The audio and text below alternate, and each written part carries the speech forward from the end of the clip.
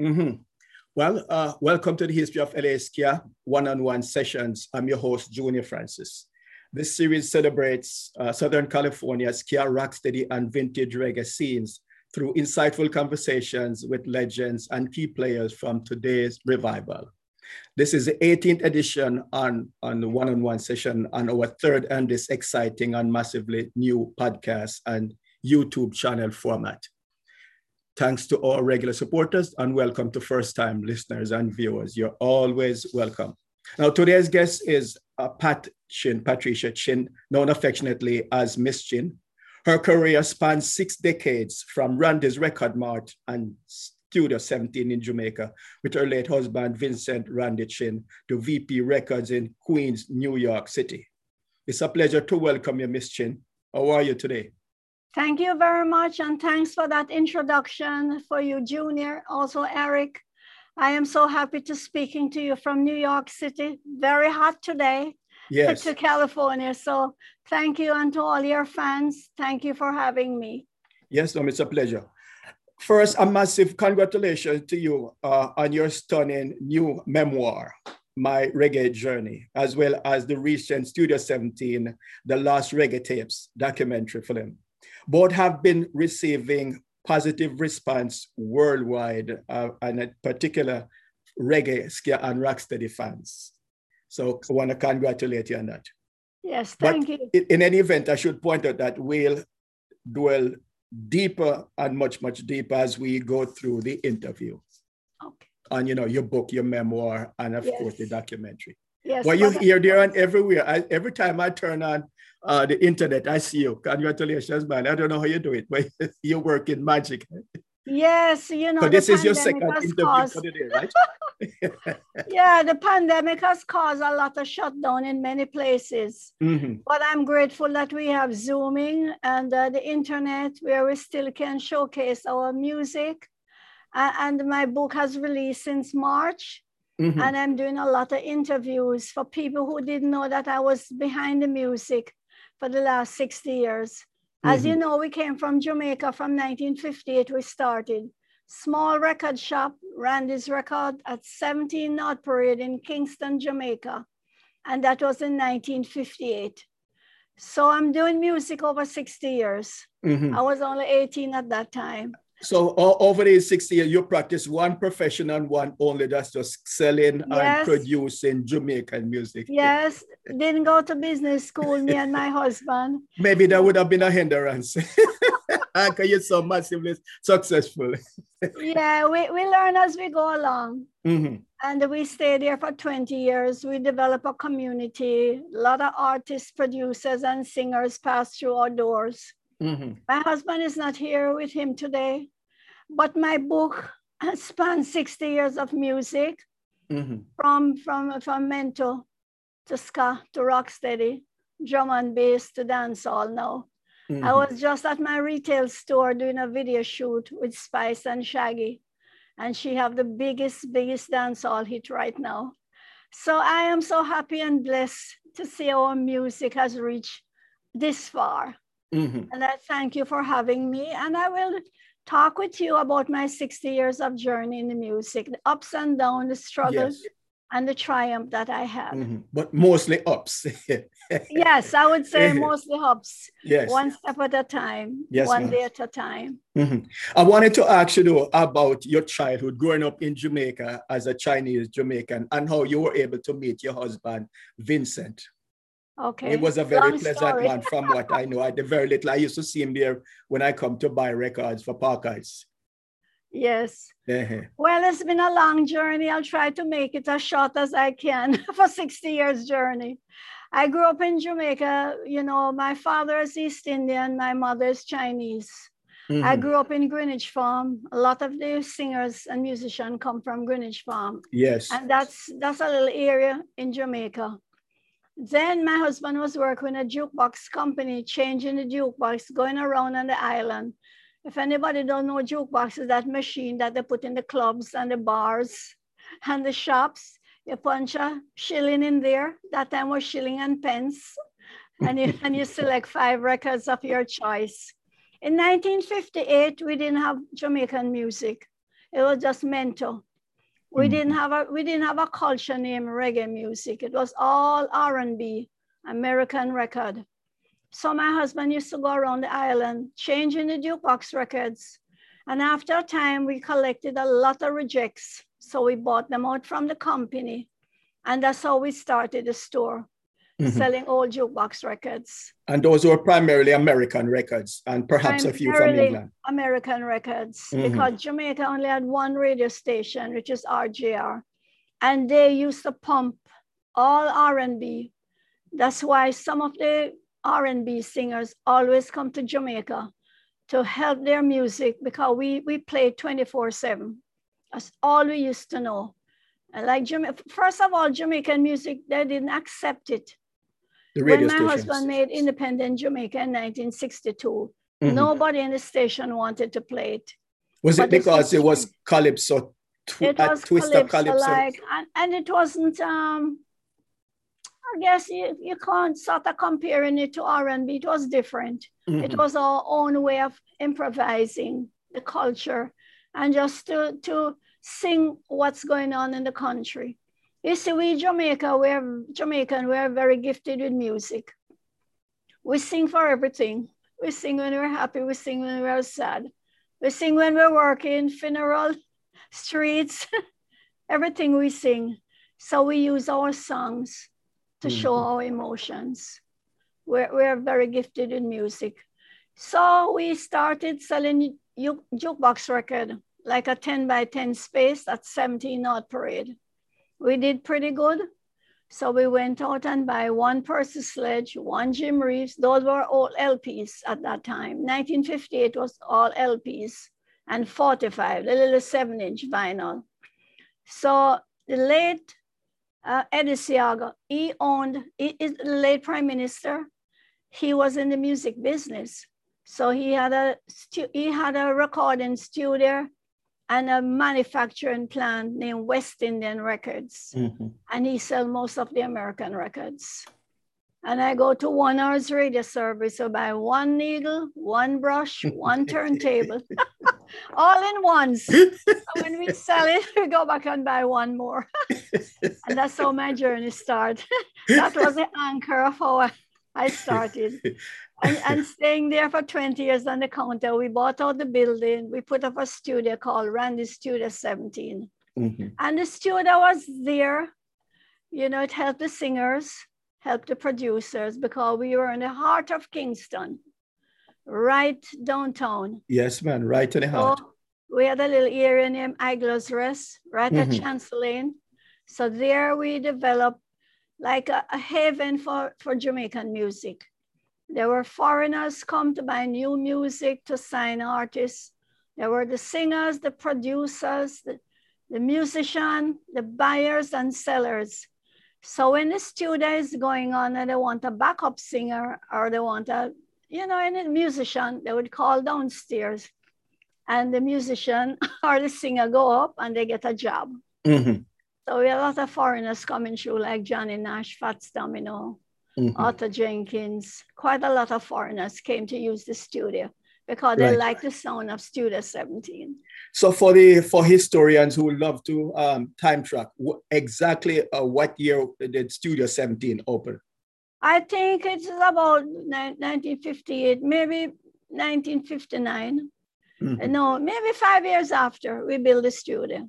Right, so that would be up about 68 and 5, like 62, 63, 64. Yes, right. So there we stayed there for 20 years, working the studio, selling music, and we created a one-stop.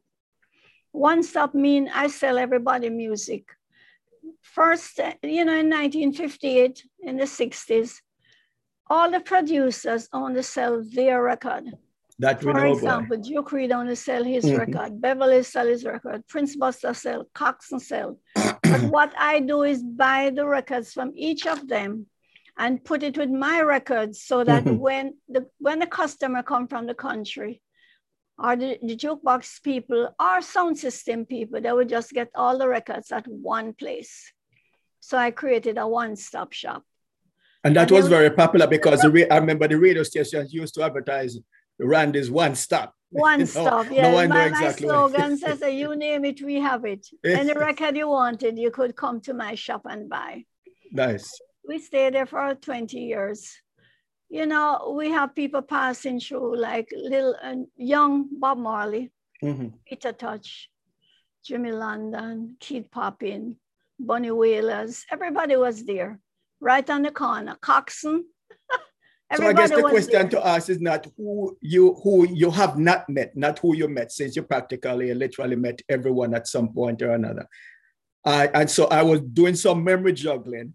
Desmond Dekker left for England early. Did you get a chance to meet him? I didn't get a chance to meet him, but Byron Lee, I met him. I met Jimmy Cliff later in life. They all went to get the, there's a show came on in 1964. They came to America for the World's Fair. Monty Morris. With them. It was little Jimmy Cliff, Prince Buster, Leroy Sibbles, Byron Lee. They all came to do ska, to give the world ska music. Showcase Jamaican music. To showcase Jamaican talents. Right. That was a big thing for us. Yes. If you see my book, you'll see I'm standing up in front of that globe.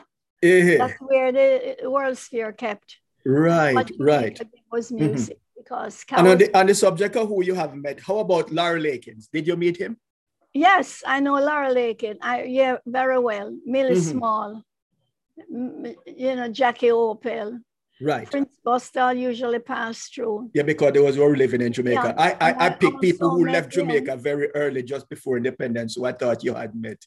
Yeah, Millie Small came to the store when Chris Blackwell made our first LP, My Boy Lollipop. He came with her, and she was on about 16, 17. Yeah, man, I know that. Millie Small was one of the biggest female Jamaica to hit the British chart. And she was the one who internationalized Jamaican music in the first place. Credit has to go to her, because I think My Boy Lollipop in 64 sold in excess of 4 million. Yes. Yeah, so and being a woman, I think internationally before Bob Marley and Jimmy Cliff. Yes, she was one of the first women that put My Boy Lollipop on the chart. My husband made a hit named Fatty Boom Boom. Yes. And we didn't even know it was a hit. So that was in the reggae era now, early reggae. Early reggae. And many other ones like Evening News, Lord Creator. Big show. We'll Be Lovers, things like that. Right.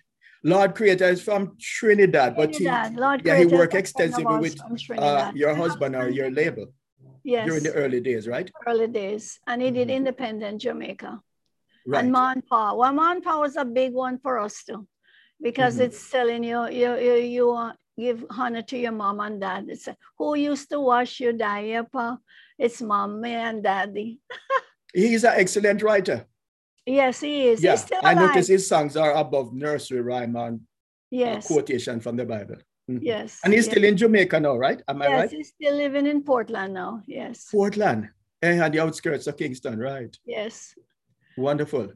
I wanted to ask you a more personal question. How did you meet your husband? I think I sort of wanted to know that. Well, I met my husband in 1957. He was driving the bread van that my grandfather, my mother's father, had a bakery. You know, the Chinese set up shop all over the country. They call it the Chinese shop. So we had a bakery in Denham Town. So he was driving the bread van, and he usually passed to supply bread right where we live in Greenwich Farm. So I think that's where I met him. That was a long time ago. He was a rude boy. Go to school and do everything bad. Yes. So I think he was a few years ahead of you. You're senior, from what I know. Well, we are born the same year, but he was more advanced than I was. I was doing nursing at first, and I was trying at university too, and I stayed 1.5 years. And when I got pregnant, then I chucked up the nursing, and then I went into business with my husband. Right. As you mentioned, business. Talk about the advantage of owning and operating both business and ice cream parlor and studio all under one roof. What are some of the advantages? Well, when we bought the restaurant from Mr. Hu, half of it we turned into a restaurant and half in a record store. And then upstairs was the studio. After a time, we bought out the whole building and we put the studio upstairs. So it was everything under one roof. After a time, we turned the ice cream parlor into a automobile things. We sell needle and record player, you name it, pots and pan. You know, Chinese people sell everything. As long as it's sellable, we sell it. And one side was the record store. Mm-hmm. So my husband spent a lot of time in the studio because, you know, downstairs we play a record every day. So you had to have the proper equipment, padded the walls, the partitions, so as the sound doesn't go upstairs. And he used the best studio equipment, the best mic. We had 3 piano, Grand Prix, a regular piano, and a Hammond. So he used to come to America. So he got the best equipment. Mm-hmm. And we got somebody from America to set up the studio for us. So I was talking to 2 young chaps, which are musicians from California. And they were saying to me, oh, Studio One, the sound was so good, so live, so more than the big studios here. You could hear the guitar. It's like you're going to a concert. But my husband spent a lot of time in the studio to get the best sound. That's why Lee Perry and when Johnny Nash came, they ran the studio for a month. Yes. And do a lot of, Lee Perry especially, he did a lot of experimenting for different sounds upstairs. He was the first one that did Bob Marley music. Right. We're going to come back to Bob and Lee Perry working at the studio. But so who are some of the other prominent producers at the time? I know Joe Higg. I remember when Joe Gibbs opened a record shop across from you. Yes. Hey, take it from there. Yeah, Joe Gibbs was beside me, and up in Chancellor Lane, they had the Techniques, and they had quite a few other stores. Then you have Beverly's up Orange Street, you have Tip Top below me, you have KG up there. You had about 15 record stores in a little one mile, you know, not even 1 mile, in a little small radius. But I think your closest, I feel like a better word, competition was Joe Gibbs, right? Yes, competition was very stiff among us because all the producers trying to outdo the other one. You know, remember Derek Morgan sing Blackhead Chinaman because Derek Morgan was singing for Prince Buster at one time. So when he went to sing for Beverly's, there was a little feud between them and they give out their gross in a song. So they came up with this song, Blackhead Chinaman. So there was a lot of competition with the sound systems, the DJs and the producers. So that is why you have version of a song. Version is when you have a hit rhythm, everybody do a little piece of it. Sometimes they take out the words, they put it in a cappella. Sometimes they take out the words and put DJ, and sometimes they just make it straight instrumental. So that's what we call version. And the version is very good because it makes the original stay longer on the charts. Because when you go to the dance, everybody wants to do a version to the same record and make it more interesting.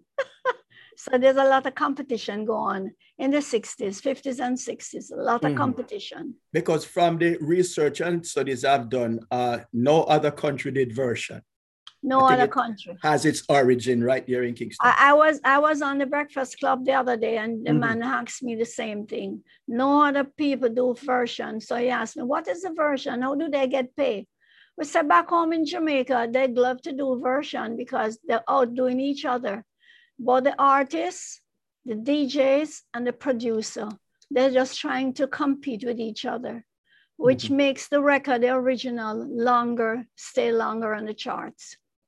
And when you go to the dances, when you have the original and you have 3 other versions behind it, the music never stops. So that's the beauty of it.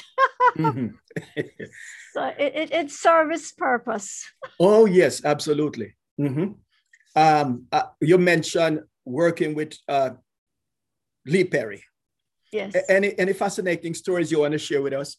I was watching a movie in a theater here. I think they debuted a reggae movie somewhere. I can't remember exactly. And when Lee Perry came on the street, the screen, the place went crazy. So I realized that he was recognized and appreciated not only in Jamaica, but worldwide. All over the world. All over the world, man. Well, when I met Lee Perry, he was ahead of his times. Way ahead. Way ahead. He created each experiment. When he came to rent the studio, he would carry grater, shaka, pan, and Cadence can, anything he could get that create a sound. He would go upstairs and carry an experiment because I didn't have all the different effects at that time. Of course not.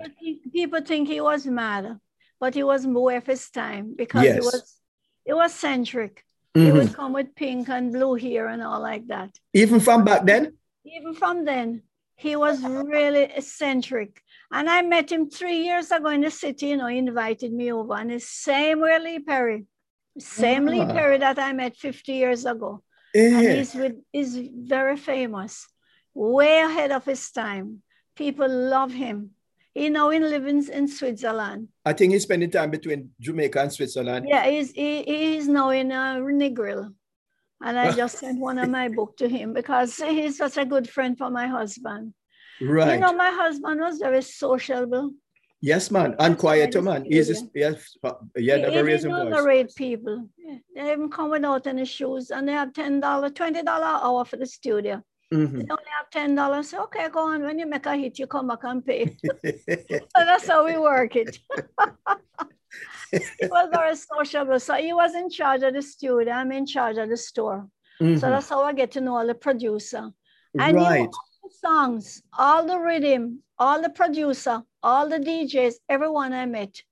And I had to know the songs because sometimes the customer, they don't know the name of the song. So I say, hum it to me. And then when they hum it to me, then I get to find the record for them. I'll give you a little joke. Yes, ma'am. There's one producer he was a DJ. He wanted a version to stick by me. But, back in Jamaica, they scratch off the label. So the sound system, they compete with each other. So if they scratch off the label, they don't know the name of the record, nor the song, nor the name of the producer.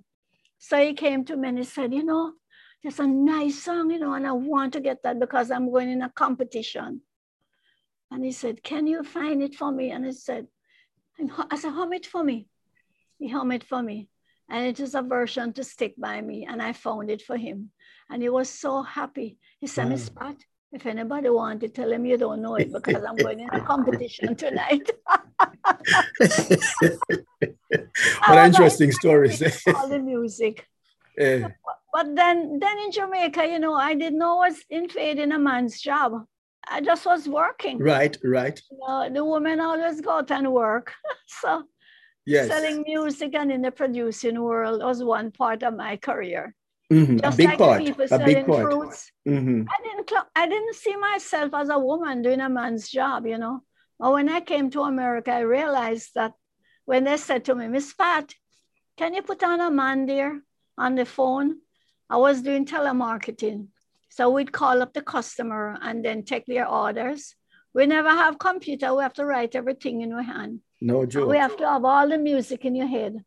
Because them say, oh, I want a Sizzla record with Thank You Mama. We have to know which LP it's on. Or with CD it on. Wow. I want a Bob Marley with what the Three Little Birds. I have to know which LP they want. So I was very versed with all the music. So when they said to me, Miss Pat, can you put on a man on the phone? I said, why? I said, well, because I don't think you know what I want. But little did they know I spent 20 years on the counter, so I know all the music. That's right. Not only Jamaican music, but American music, American popular music at the time, whatever it was. Whether it was country and western, rock and roll, R&B. And your brother was a very good friend of mine. Yeah, I know that. I think, as a matter of fact, I think he know you from Kingston. I grew up in the country, so I did know you. But he knew you. He knew your son. He knew your husband very well. I used to roll with Big Youth, when Big Youth had that accident. We were very good friends because they were the foundation. When I came here, Parkite was here before me. There was a couple of reggae store. Your brother-in-law in Brad's Brooklyn. record, Calypso store too. Right. Yes. So we stay there and we create all different types of labels. We have Pat's label, Alton Ellis sang on my label, Too Late to Turn Back Now. We have Bunny Lee as a producer. We have Lee Scratch Perry. We have the Techniques. We have Prince Buster. Tip Top record was Duke Reid. I never met Mr. Reid, but it was such a beautiful soul. He's from the old school too. Really old school. With old two school. Guns. I never met him, but he came the hidden guns. And he was a darling because I hear that he was a very tall gentleman and he had two guns at his side. And sometimes his studio was upstairs and he said, sometimes when you're not playing the right rhythm, he would shoot. Yes, ma'am. Touche bullet up there. Play good music. And interestingly enough, I was so afraid of him as a child. When I used to go to Kingston, I used to hop around to the different record stores and I would never go close to his store. I would stay across the street and look.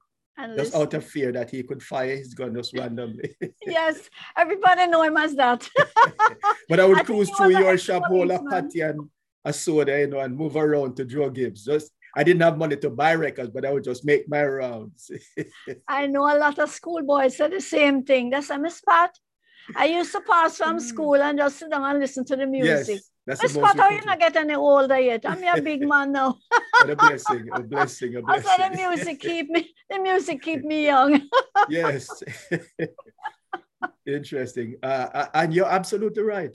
You're right. So I wanted to ask you, when you left Jamaica, what year and why? Okay, I left Jamaica. As if I don't know.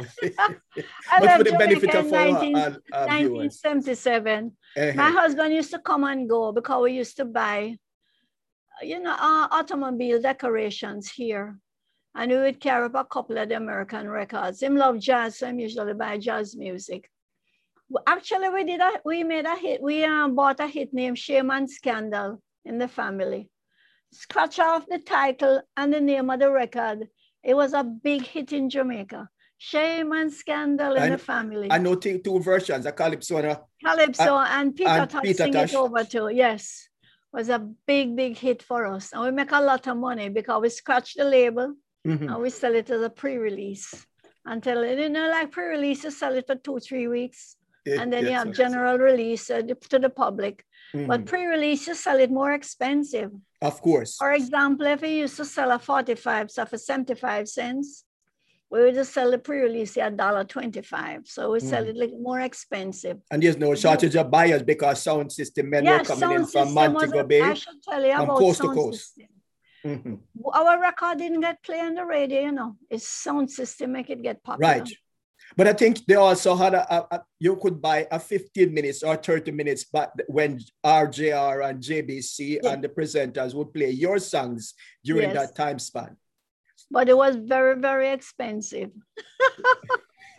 My husband said after 12 o'clock when the manager them gone to sleep, him and a friend so him just spin some of him like he made We'll Be Lovers with Millie Small. So we had to go play after hours. Because those time was a little cheaper too. Right. Like after 12 o'clock when everybody's sleeping. And but, so to the best of my recollection, I know Duke Reid had a Treasure Isle time and Coxsone had a Music City time. Those are in prime time, Saturday mornings, so that their songs would be featured. Then the sound man, them coming into Kingston, would hear it on the radio, then they head out to Kingston. To buy it, yes. Yes, ma'am. So Duke Reid and Coxsone was one of the biggest producer at that time. Then it come Beverly's, then come Prince Buster, Techniques, and so on. Bunny Lee, John Laws. So for the 20 years that I'm there, I've gone through all the producers and singers. From Dennis Brown come to Gregory Isaac, to Sizzlers, all the Mystic Revelation of Rastafari, Sata Masagana, all those records was made in the studio. Inner Circle. Name as many as you can for memory juggling. Well, we had Chris Blackwell passing through. Sata Masagana was also made there. Lee Perry, Dennis Brown, Toots and the Maytals. We had Johnny Nash. We had so many people passing through the studio. And foreigners loved the studio because it was live, and they're more relaxed when they go up there. They would spend a whole week, 2 weeks. And who are some of the foreigners who utilize the studio, non-reggae artists? Well, we had Johnny Nash, we had Fats Domino. We had quite a few people, Lee Goptal from England, usually come and buy and sign artists. So Idler's Rest was a little area beside us. Right. They call it Idler's Rest because there is a hub for all musicians, singers, sound system, foreigners, contract signed right there. England buy a lot of records from us, you know. Oh, yes. In the 40s and the early 50s, a lot of migration went to England. Right. But the men carry their sound system and they have children, so they follow on. I just saw a movie telling me about Lovers Rock. Lovers Rock was very, very big in England, you know. It's like how we have dancehall, a big funk. Lovers Rock was their thing because we had sound system on the street, but they have house music in houses. Right.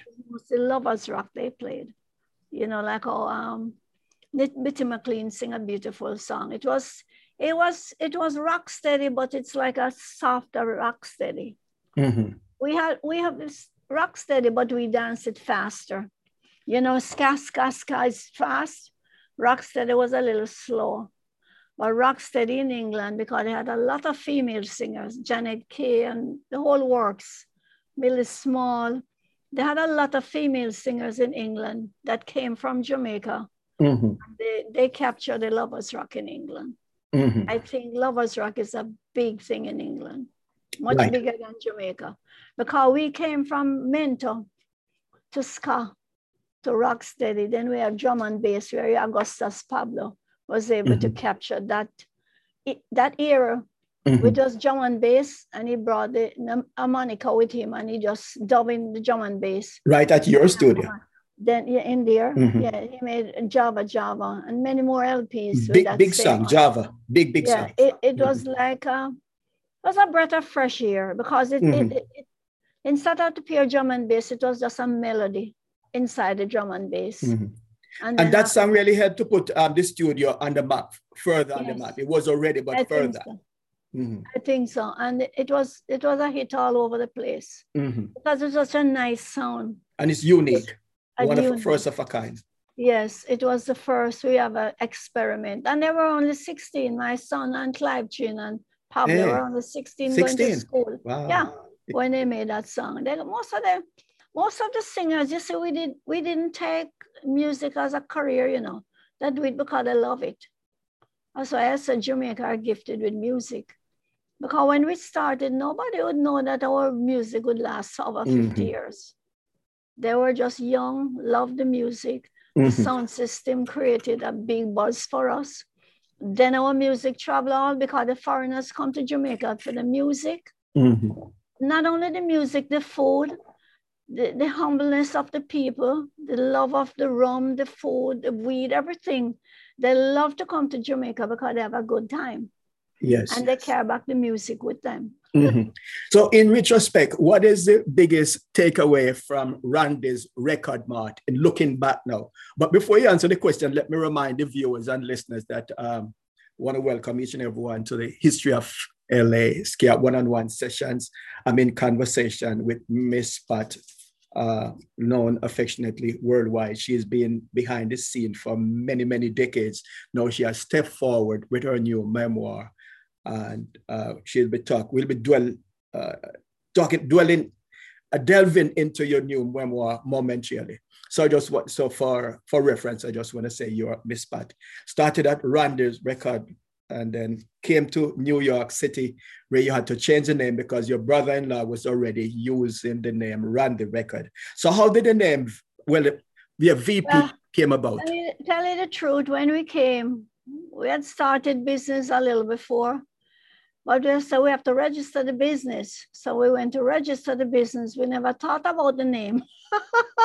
Until you... So we just say, okay, you know, Vincent, just call it Vincent, which is a V, and Patricia, which is a P. So we just say, okay, VP Records.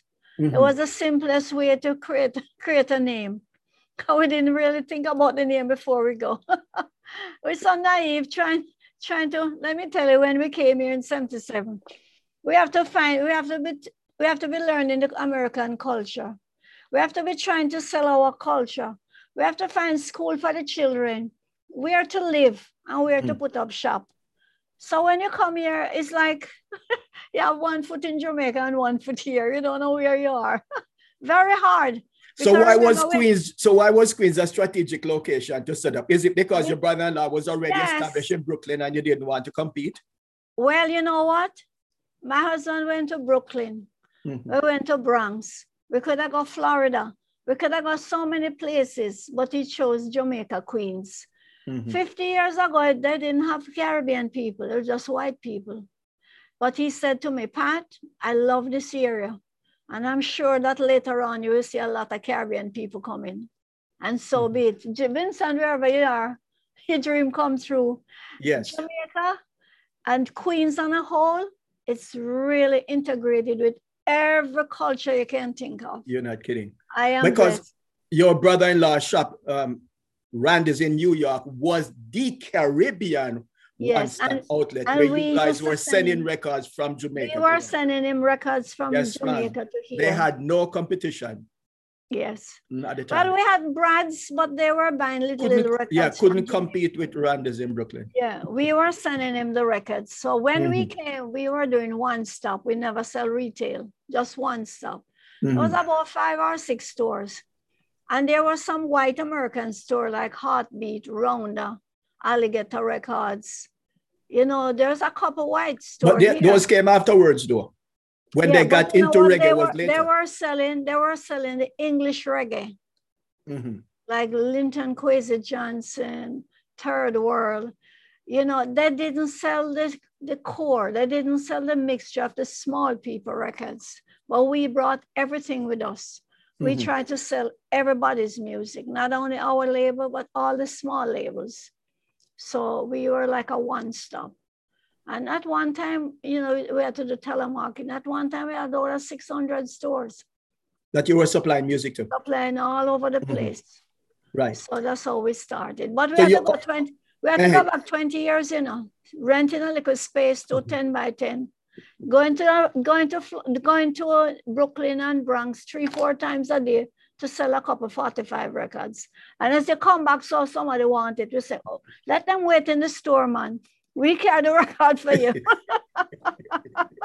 And if them can't wait, write down them name and take a little deposit because you'll get the record. What a journey. You know, I realize that service is the number one for us. We try to sell the customer that they will do well, because when they do well, we will do well. So that's one of my biggest strengths is customer service. That really take me through and be honest with what I do and help others. So now VP Records is established worldwide. You have a branch in Mexico. Am I right? You have Brazil. I know for a fact New York and Miami. Is there a branch in Latin America? We have one in England, which is Greensleeve. We did acquire Greensleeve. Greensleeve was our competitor, you know. Yes, man, big time. Big time, because Shelley, you know Shelley. Count Shelley, yes. He was in England too, and Mr. Palmer. They were the two biggest stores there. Greensleeve was a supplier. So we used to compete with them because back then, 40 odd years ago, when we have one LP, Greensleeve get it from England and we get it for America. Right. The same LP, you know. Yes. But he exclusively have Europe and England, while we have America.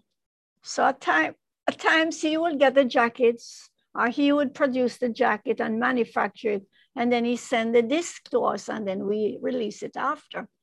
But a lot of times he was shipping the goods here. So really compete with him.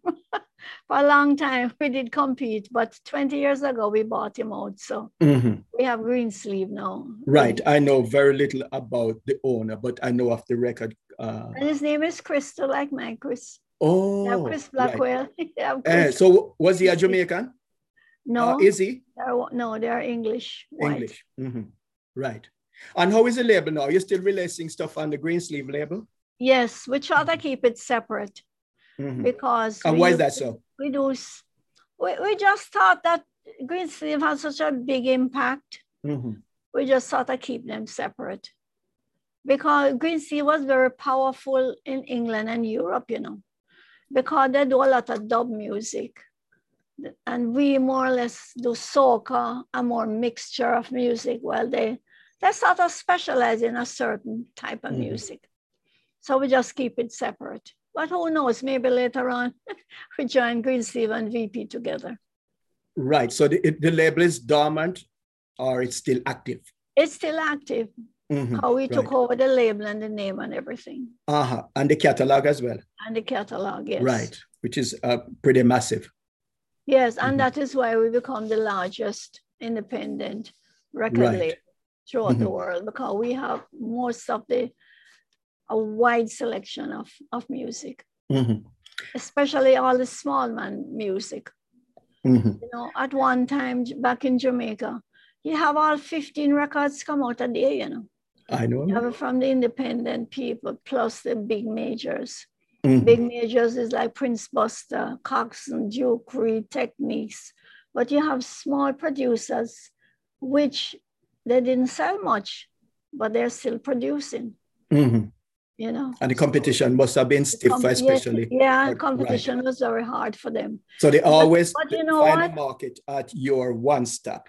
Yes, but you know what? We carry everything because we don't know the next hit. The hit is born in the street.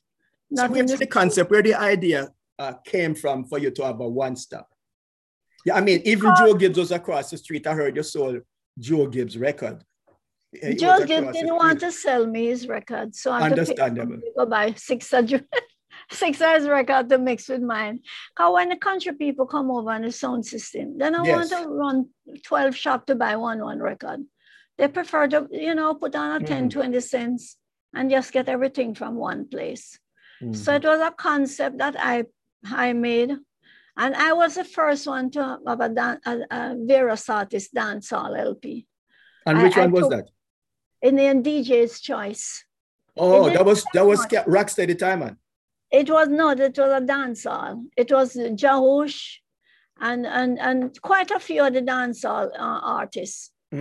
Because they have, each of them have a hit. And I said, why don't you put all your hits together and make one LP? And we call it DJ's Choice. And what time period is that? I think it came out in the 60s. Late 60s. And we have a few of them still. It's a collector's item. And then that will be in one of my, I can give you a little pre. We're going to put out a new box set, parallel to my book, and all the songs that we produce. We're going to put it on there, and little antidotes about the producer and the singers, because I've gone through 60 years of knowing them. I mean, when you say Bob Marley, it's not what Bob Marley was, not what you say Bob Marley is today. Okay. Very shy. Yes. Dennis Brown, Gregory Isaac, all of them.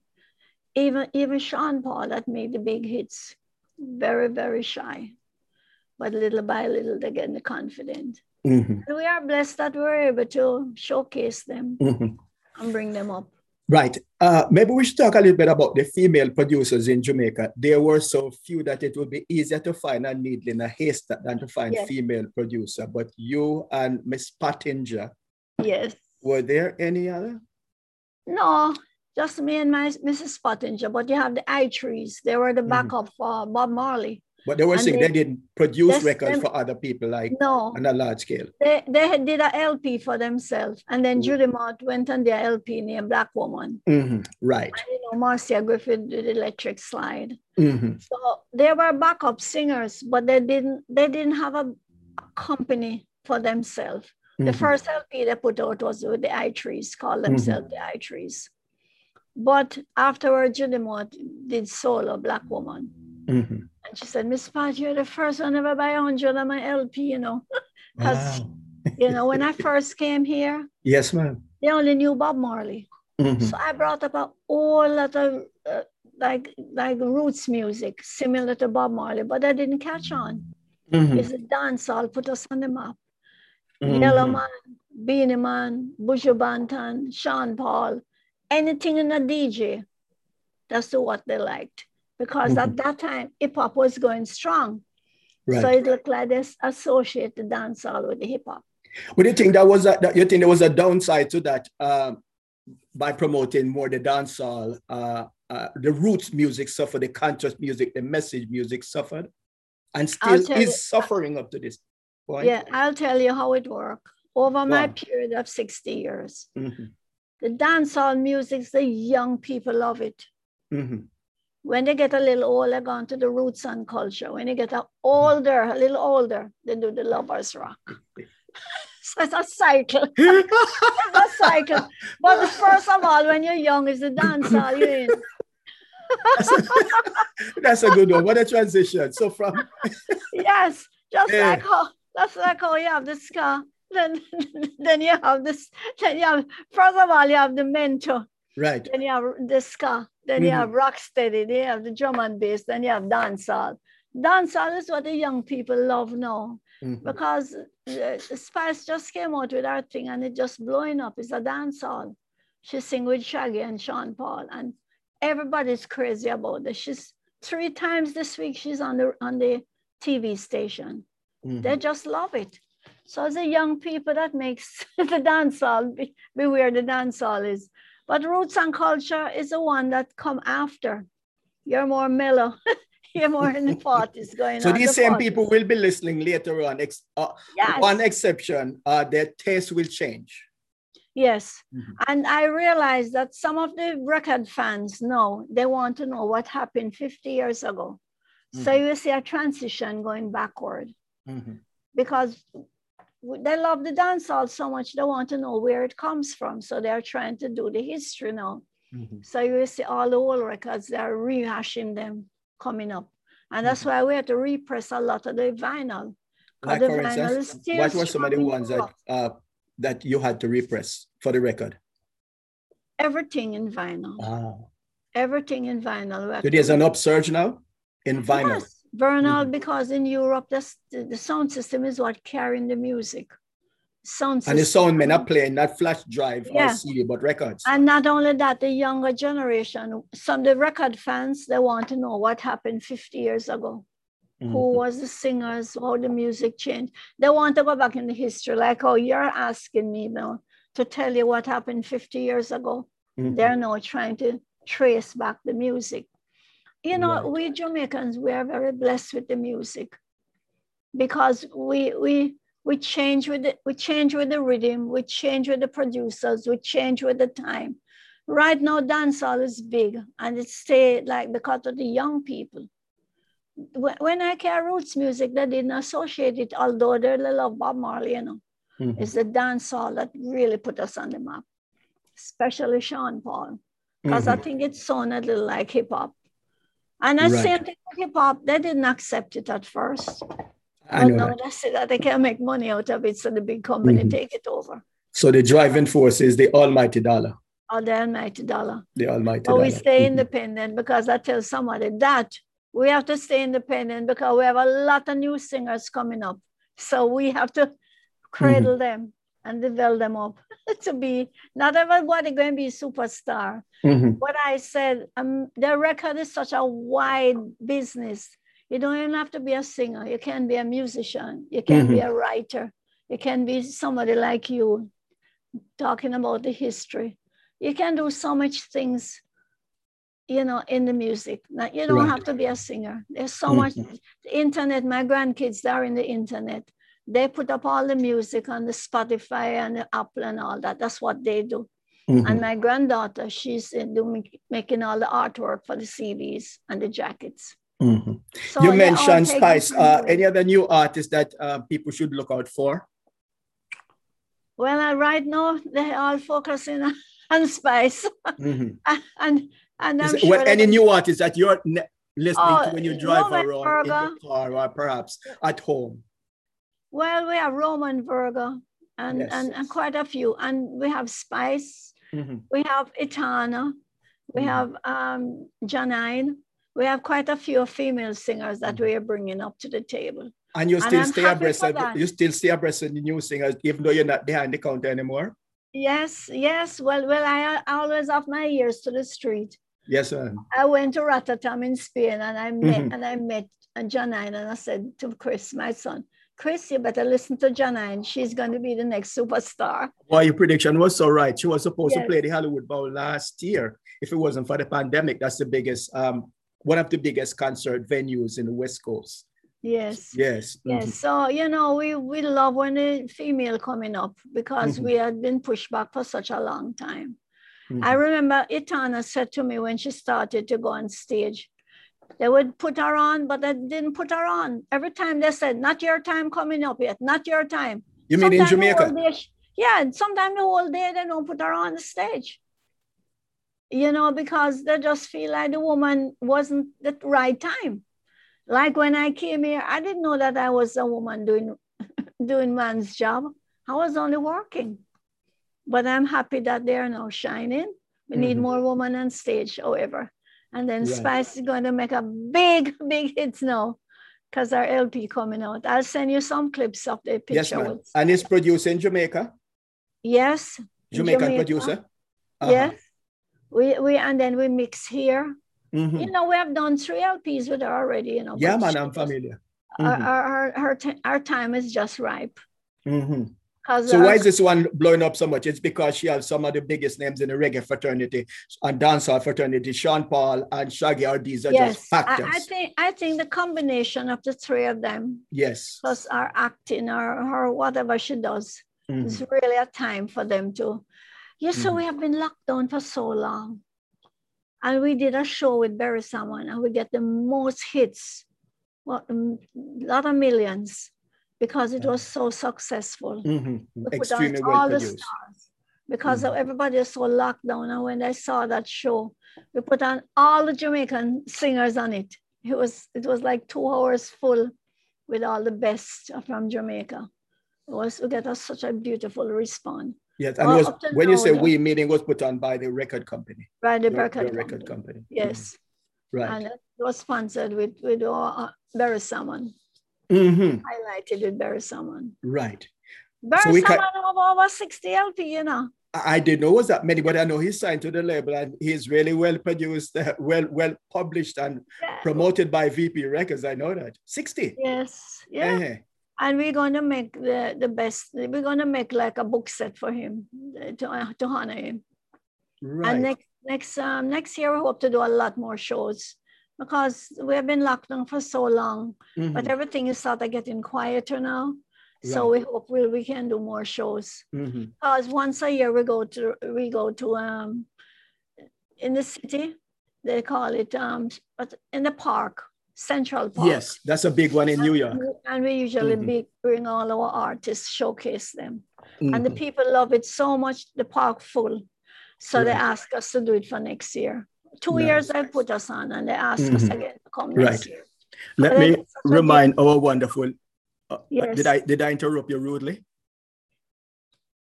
Oh, yeah, so I just want to remind our viewers that I'm in conversation with Miss Pat. She's the head honcho of VP Records, started out as Randy's record, North Parade, Kingston, Jamaica, moved to Jamaica. Well, they love Jamaica so much that they moved to Queens, Jamaica, Queens. Yes. So we conversation talking about her 60 years behind the scene, and now she has stepped forward to a new memoir and a documentary. So let's talk a little bit about the how Studio 17 documentary came about, and then your book. Okay. 4 years ago, my parents, their 4 parents, one from India, one from China. They didn't talk about their journey, I know that take almost 6 months on ship and they land in Jamaica. They didn't share with us much about their struggle and why they came to Jamaica. They came to Jamaica really from betterment and to work. And the Panama Canal was one of the draw because they could get work. So I wanted to change that dynamic. I wanted my great grandkids to know what I did. So my book started out like a little information for my grandkids. And it started out like a scrapbook with pictures of me, the family, and everything. Then it started to get so big. I started to talk about the artists. So I get somebody to write the text.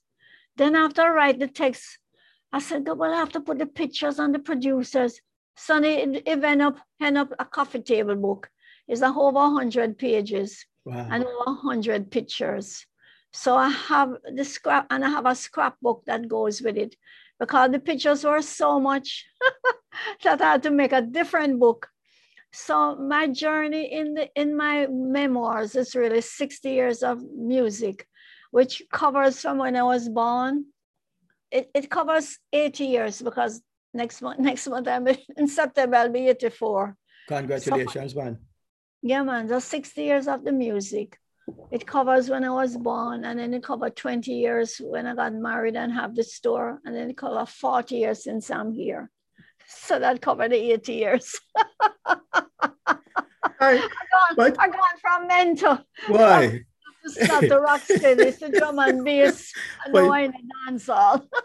Miss Pat, it even gets a little bit more serious now because you have outlived literally just about everyone of your mentors, everyone who you actually started out with, almost without exception, Desmond Dekker gone, Coxsone, Duke Reid, even though Duke Reid was much, much older, but they're all gone. Joe Gibbs, all of them techniques, relatively young man when he passed, all the practically, they're all gone. And you're still here standing. I trying to this get conversation. A book. You're extremely fortunate, with good genes. I just met Toots. I met him in Jamaica in January last year. You never knew him before? I knew him, but we had never lost contact. But I met him and we had such a great time. And little after he passed on. The same thing with you, Roy. Bonnie Lee. Well, I know Bonnie Lee because I'm born in Jamaica. Yeah, Bonnie Lee was everybody knew him. Bonnie Lee was just in England for such a long time producing. I mean, these people, I knew them from when they just started music. We're talking about from 1950 something. And you know who again? I brought him up here 2 years ago, give him an award. Bunny Wailers. We become congratulations. Such friends. Wow. We become such good friends. And we go way back. And he spent many months with me up here. We went for dinner with Shaq and everything. You went down Jamaica. We're glad you're bringing this forward because we would not know that. We went and he went back home and he passed on. So we have a lot of loss. My brother just passed on in September too. As a result of the wow. Lot of loss. You, Roy. I mean, it just like just one behind the other. But I'm grateful and I'm thankful that I'm here to share my story. Yes. I want to bring up one of my books that I can put it up on the screen. And we're going to give you that opportunity. Yes, all right. Wow. Yes. Gosh, your brother. Yes, my brother passed on. I'm sure he was here in the States, right? Not Jamaica. Yeah, he was visiting me, but he went back down and he passed on. Oh, he lived in Jamaica? He lived in Jamaica. I give you a little joke with my dad. When he moved to Ocho-Rios, sound system was a big thing there because what time period now? Maybe in the late 70s. Okay. Before I came here. Jack Ruby brought sound system to Ocho because he was a big cat with sound system. Yes, man. He was the man. So sound system played 24/7. So he said to me, Pat, oh my God, dancehall was just coming in. I don't know what the hell I'm saying, but I get to love it because you're in it. Most of the DJ, you don't know what they're saying. Right. The beat and how they rhyme the rhythm. I really have to give credit for the DJs. Right. Because for them to just rhyme in the rhythm, it's a skill. Because I think U-Roy, Lady Foundation. Yeah, U-Roy, I-Roy, all of them. King Stitch, he had a disability for his mouth. But when you go on that mic, there's something else. Oh my God. Oh my God, they're just so nice. So I have to give credit for all of the DJs because they had a skill and they just rhymed the rhythm. And then sound system was a big thing for us because remember, the sound system make the record them get popular, you know. Yes, ma'am. Because they used to play on the street side. Right. They used to play at the Chinese shop. The Chinese shop, they asked me, how come the Chinese get so much in music? I said, well, the Chinese shop have the Pesa. The Pesa will ever hang out to know what's going on. So the sound system was always on the Pesa. So the children them of the native and the Chinese children them are friends. They grow up together. Back in Jamaica, we all are Jamaicans. Right. We don't think about color. We're Jamaican first. Right. And Chinese Jamaicans play a significant role in the development of Jamaican music. You had Byron. You can mention some of them, help me out. I know Beverly Record, you know, we don't give him credit, but they produce some of the biggest artists, you know. For instance, that's where Jimmy Cliff and Bob Marley got their start. Desmond Dekker got his start there. Those are the biggest, some of the biggest names in the Jamaican music during that era. 54, 46. So the Chinese was like Beverly's, KG, Byron Lee, Hop Deck. You know, Channel One. Channel One made a lot of good music too. Yes, because they took over at one point. At one time, yes.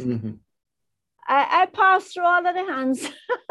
Yes. As a woman, I had to sell everything, so I get to know all of them. And, you know, I was in charge of the counter, as I told you.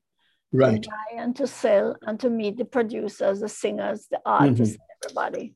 My husband was in charge of the studio. So we have two different kind of work. Yes, they wonder how me and my husband run the same type of business, but we split the activities. He does the studio work and I do the shop. Nice. I remember when we used to have the little restaurant. From 9 o'clock, the soup have to put on to have lunch by 11. So, you know, we have to cut up the vegetable, everything. You do that too? Pot. We had soup, 15 cents a bowl. Curry was 35 cents. Well, it was really a one-stop, not only selling, but also feeding the hungry. Coxon pass through and come buy a patty and a soda and listen to music. Schoolboy, them come and stop and listen to music. Actually, my book, if you see it, I'm going to send for one right now. A person who did the cover for me and all the artwork is a very good friend of mine named Michael Thompson. He left Jamaica when he was 12. He told me he used to pass us at the shop, come listen to music, because his father worked on King Street, Bottom, at the railway station. So he used to pass by and listen to music. And he left Jamaica when he was 12. I didn't know him that time. 5 years I got to meet him because of his art. He does some beautiful art. And he was the one that encouraged me to write my story. Wow. And if you look in the book, everything that he has done with his partner, Maria, he's the one that put all the pictures in the book for me. He told me about writing the book. And the picture, the cover of the book, he designed it for me. I have seen it, but you don't have a copy that we can put on display. Yes, I'm sending for it right now. If you can give me a second, okay? Come on, take 2 seconds. Yes. Well, I remind the listeners that I'm in conversation with Miss Pat. That's her, of course, her lovingly and affectionately street name from Kingston, Jamaica to New York City and now worldwide. Started Jamaica, Kingston City to be exact, with Randy's Records. And now she moved to Jamaica, I think 1977. They're about to establish VP Records. Couldn't use the name Randy because her brother-in-law had a record store in Brooklyn and he was already using the name Randy. So, well, she spontaneously came up with VP, Victor and Pat, that's her husband. As the business progressed and really and truly progressed, they ended up owning Greensleeve Records in London. That was a major undertaking. And now she has a store in England, VP is in Miami, and of course, New York, where they're headquartered. And I think she mentioned earlier that they also have a VP in Brazil. So congratulations to Miss Pat. Yeah. 84 this year, and she's still going strong. She's trying to pull up a picture to show her memoir. Yeah, Garrett. Let me just call Garrett to bring it up for me. Yes, ma'am. And are you pleased with the sales? How is your family? Are they pleased with the sales of the book? Well, you know, we're doing the footwork. We're hoping, we're really penetrating our core first, because I think everything starts from the core. Everything starts from the root. I'm doing a lot of interviews like you are interviewing me now. And I'm telling that the proceeds for the book is going to my foundation. Wonderful. St. Ann Pat Foundation, because I want to give it back to help the underprivileged in music, music education, and really to produce and really to sustain and carry on the music. So the proceeds of that. Chris, can you send up a book for me up on the top store? I'm doing a Zoom now. Chris? Yes. Can you send up a book for me now? I'm up in the office, please. Send a book where? Upstairs, the office. I'm up in the office doing a Zoom. You mean in the conference room? Yes. You want a book? Yes, a Miss Pat book. Okay, just send it up for me with anybody. Okay. My Christian. Yes, so is that your oldest son? Yeah, my son Chris. He was only 7-year-old when he started working in the store. Me know him vaguely from only New York. I met him in New York. Yes. Right. So as I was saying, so the family, they're pleased with their memoir? Yes, they all. You know, it's really on the. Sometimes beautiful things happen, but you don't know at the same time. It's long after you realize how beautiful it is. I didn't even realize my music was so accepted all over the world. Reggae music. They love reggae music all over the world, you know. I got to Mexico 3 times. I got to Cuba, Rotterdam, Spain, all over the place. I went to Alaska and hear the 3-piece band. You know, the scrapbook carry come for me too. So can you see it? Yes, man, very well. You're doing an excellent job. Yes, Miss Pat, my reggae music. The artwork is magnificent. Yes. So send me your address. I'll send one for you, compliments, and I'll sign it for you. You bet. You have my email? May have everything. All right. So send it and I'll send off one for you. Yes. And your operator right there. Yes, man. Best friend too. Yes. Right. And then it has a lot of pictures. Duke Reed, Coxon, everybody, you know, Prince Buster, the jukebox people that I started with, who gave me the old used jukebox. The father, I met the son 50 years after. The son of the man that started me in business. I met his son, and he owns the S Hotels in Kingston. Beautiful soul, beautiful people. That's what I was telling.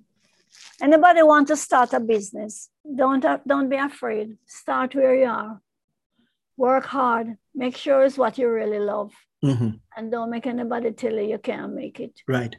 So outside of practicing nursing for a little bit, your entire life has been selling and creating, making, managing Skia from mentor to where we are now. That's one profession and one only.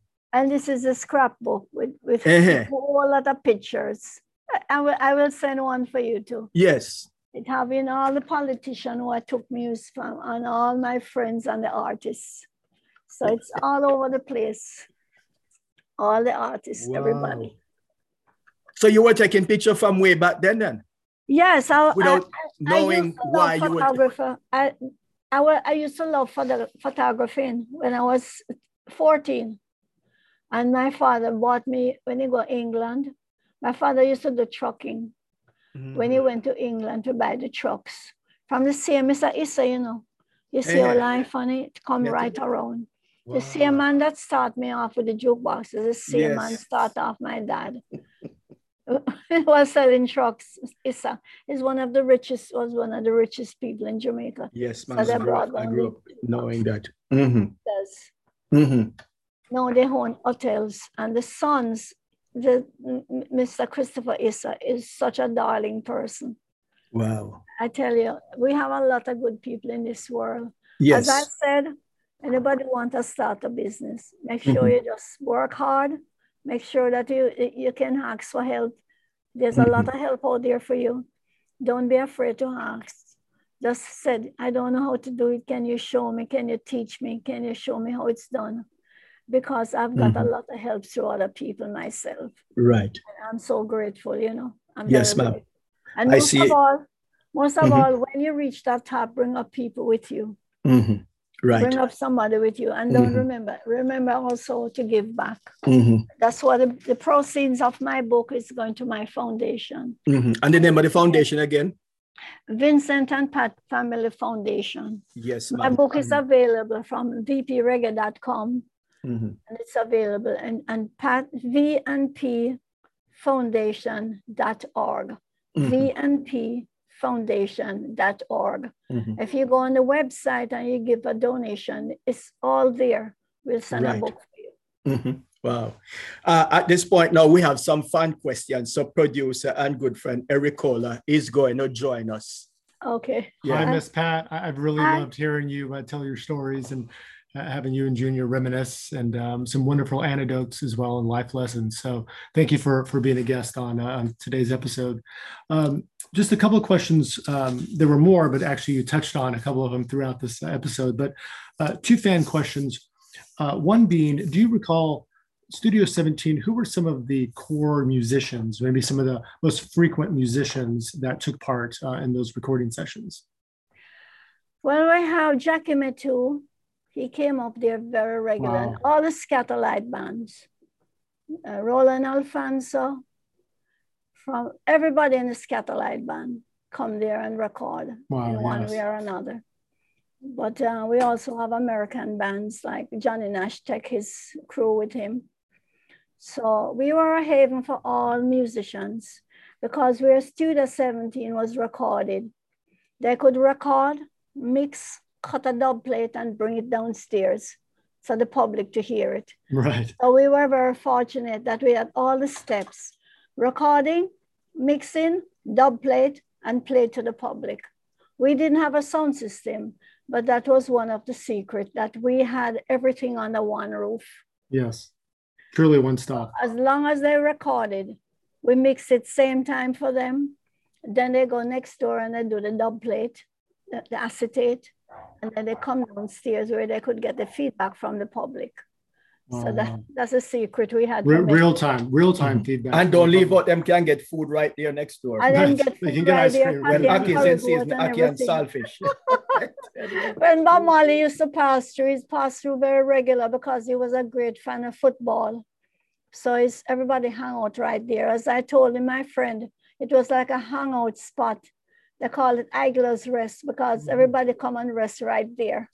Musician, artists, producers, buyers, sellers, sound system, DJs, everybody, buyers from England. We used to have a lot of foreigners from Europe because they love the reggae music.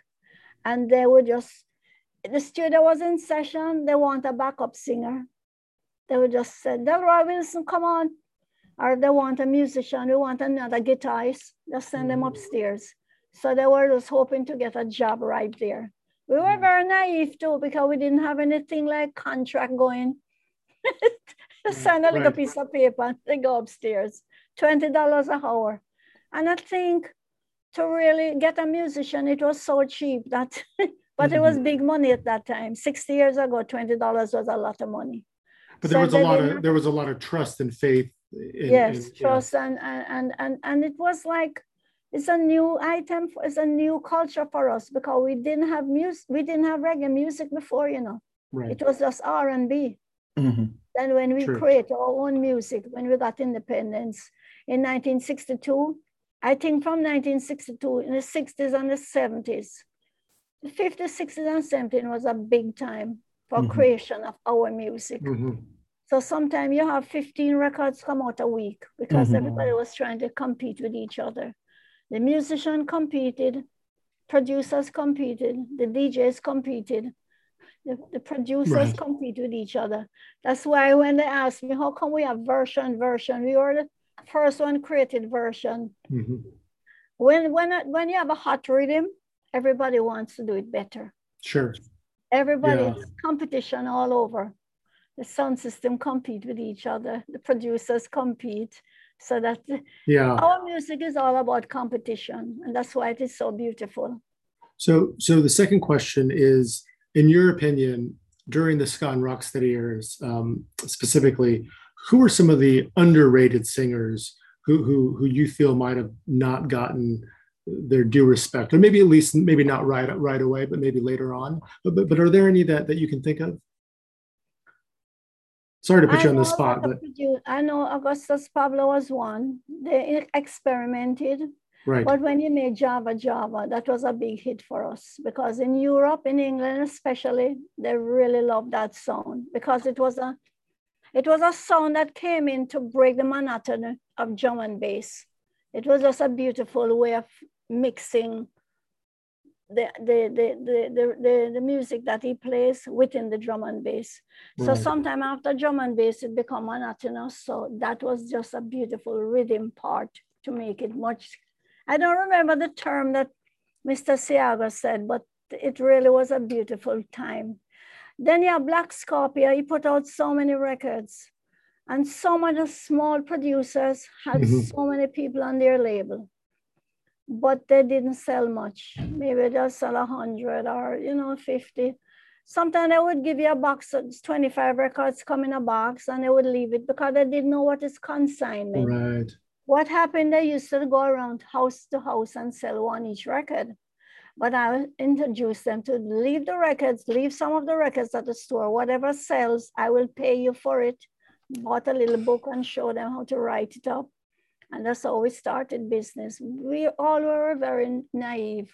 We was just doing a thing. You were learning as you went along. We're learning as we go along. We didn't go to any business school, but they trust me, and we live up to our obligations. Yeah. Anything to help the music industry and to help them. My husband was very sociable, and we would give them the studio and pray for them to make a hit, that we could get back a little money. Sure, of course, yeah. They have $5, $10. Okay, go use it, but make sure when you make the hit quick, that you can come and pay.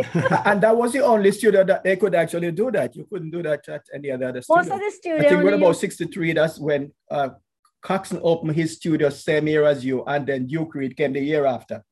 But they only produce their records. Oh, yeah, man, you're kidding. Nobody else. But we open the studio for everybody, for the small producers. Right. And that's a distinctive difference. As I said, my husband was very sociable, and we grew up learning that community is very good for us. Because if you treat people right, it comes back in different ways. Wow. So we opened a studio for hiring, and it was $20 an hour. I remember 90, all of them come to make records. They didn't have all the money. I said, $10. Okay, $10. When you come back again, I go make a hit and come back. And then I lend them the money to go press the records so that we can get the records to sell, benefit them and benefit us. Yeah. That's why we had so much independent labels. Yeah. Right. Well, as we near the end, Ms. Pat, was there anything that we didn't touch on or that you might not have had a chance to say yet that you would want our viewers and your fans around the world to know? Well, I would just like to thank you guys for what we're doing now. I've been getting interviews from so many people all over the world, because a lot of people tell me they didn't know that I was part behind the scene. So I am blessed that I have this opportunity to be sharing my story after 60 years in the business. And I want to thank the reggae fans and all the fans that really supported the music over the years. Because without them, we wouldn't have a VP Records. Without them, we wouldn't have a Randy's Records. And I have to give thanks to producers. Yes. The DJs, especially the sound system also, because without them, they didn't want to play the music. Yeah. Because they didn't think the music was good enough. but I think the people demanded the music. That's why they had to accept it. Mm-hmm. It was just R&B we had. So I am very thankful that I'm in the music to see when it started. And as I told him, I'm just coming from a show with Spice. Yes. And Shaggy, and also with Sean Paul. It's a big hit. So I hope you will hear it soon. And Absolutely. We're doing a new LP with her now. Yeah, so no, congratulations. And everybody, because when they make a hit and when they do good, I'm really happy for them because we feel good because it's our culture. Absolutely, we have always stayed independent because we have a lot of more singers that we want to train and bring up. So we have always stay independent. I am blessed to have a good staff, my children who came in the business with me. And I'm blessed for people like you who wanted to hear my story. So I thank you very much.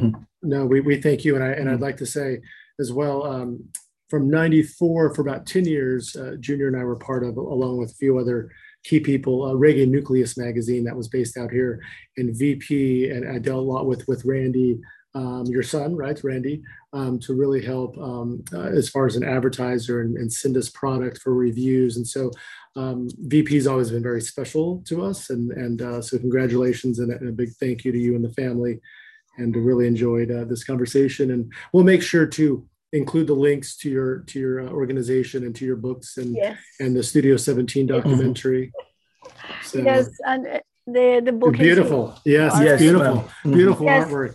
Yeah, we'll send in one for you. Okay. Thank you. Thank you so much. I want to thank you very much to keep the music alive and to really share my story with you. You know, I've been in California one time about 3 years ago. And a customer came up to me and said, gosh, you know, when I received your box, I was so happy. It's like Christmas for me because when I open that box, I get a lot of goodies and telling me about the music. And even when I went to Mexico, somebody bought Reggae Gold from me 20 years ago and they brought it for me to sign it. Wow. So it's really, yeah. And as I told him, when I went to Alaska and we were coming off the ship, there was a little 3-piece band downstairs welcoming us. And what did they play? Bob Marley's One Love, One Heart. So I said, oh my God, I mean, our music has gone all over the world. I could imagine how you felt, yes. Yes, wow. I'm feeling happy because I was there from its start until Absolutely. now. Well, thank you for all that you've done too. Yes, Miss Pat, I would be remiss not to tell you that a couple of people have said to me that they had absolutely no idea that VP Records was a Jamaican label. So that speaks volume. It is so extremely well run. He said, VP is not Jamaican. So we had to go back and forth, you know, like a wrestling match. I said, no, it's Jamaican. Not only Jamaican, I know the owners. So then that settled that. Yes, so well run. From 1950 something to 2021 something. Yes, yes, ma'am. Well, blessings and love to you and continue. Yes. And I appreciate you. Absolutely. Yes, and thanks for your time. Same to you and all the best to your family, Mr. Right.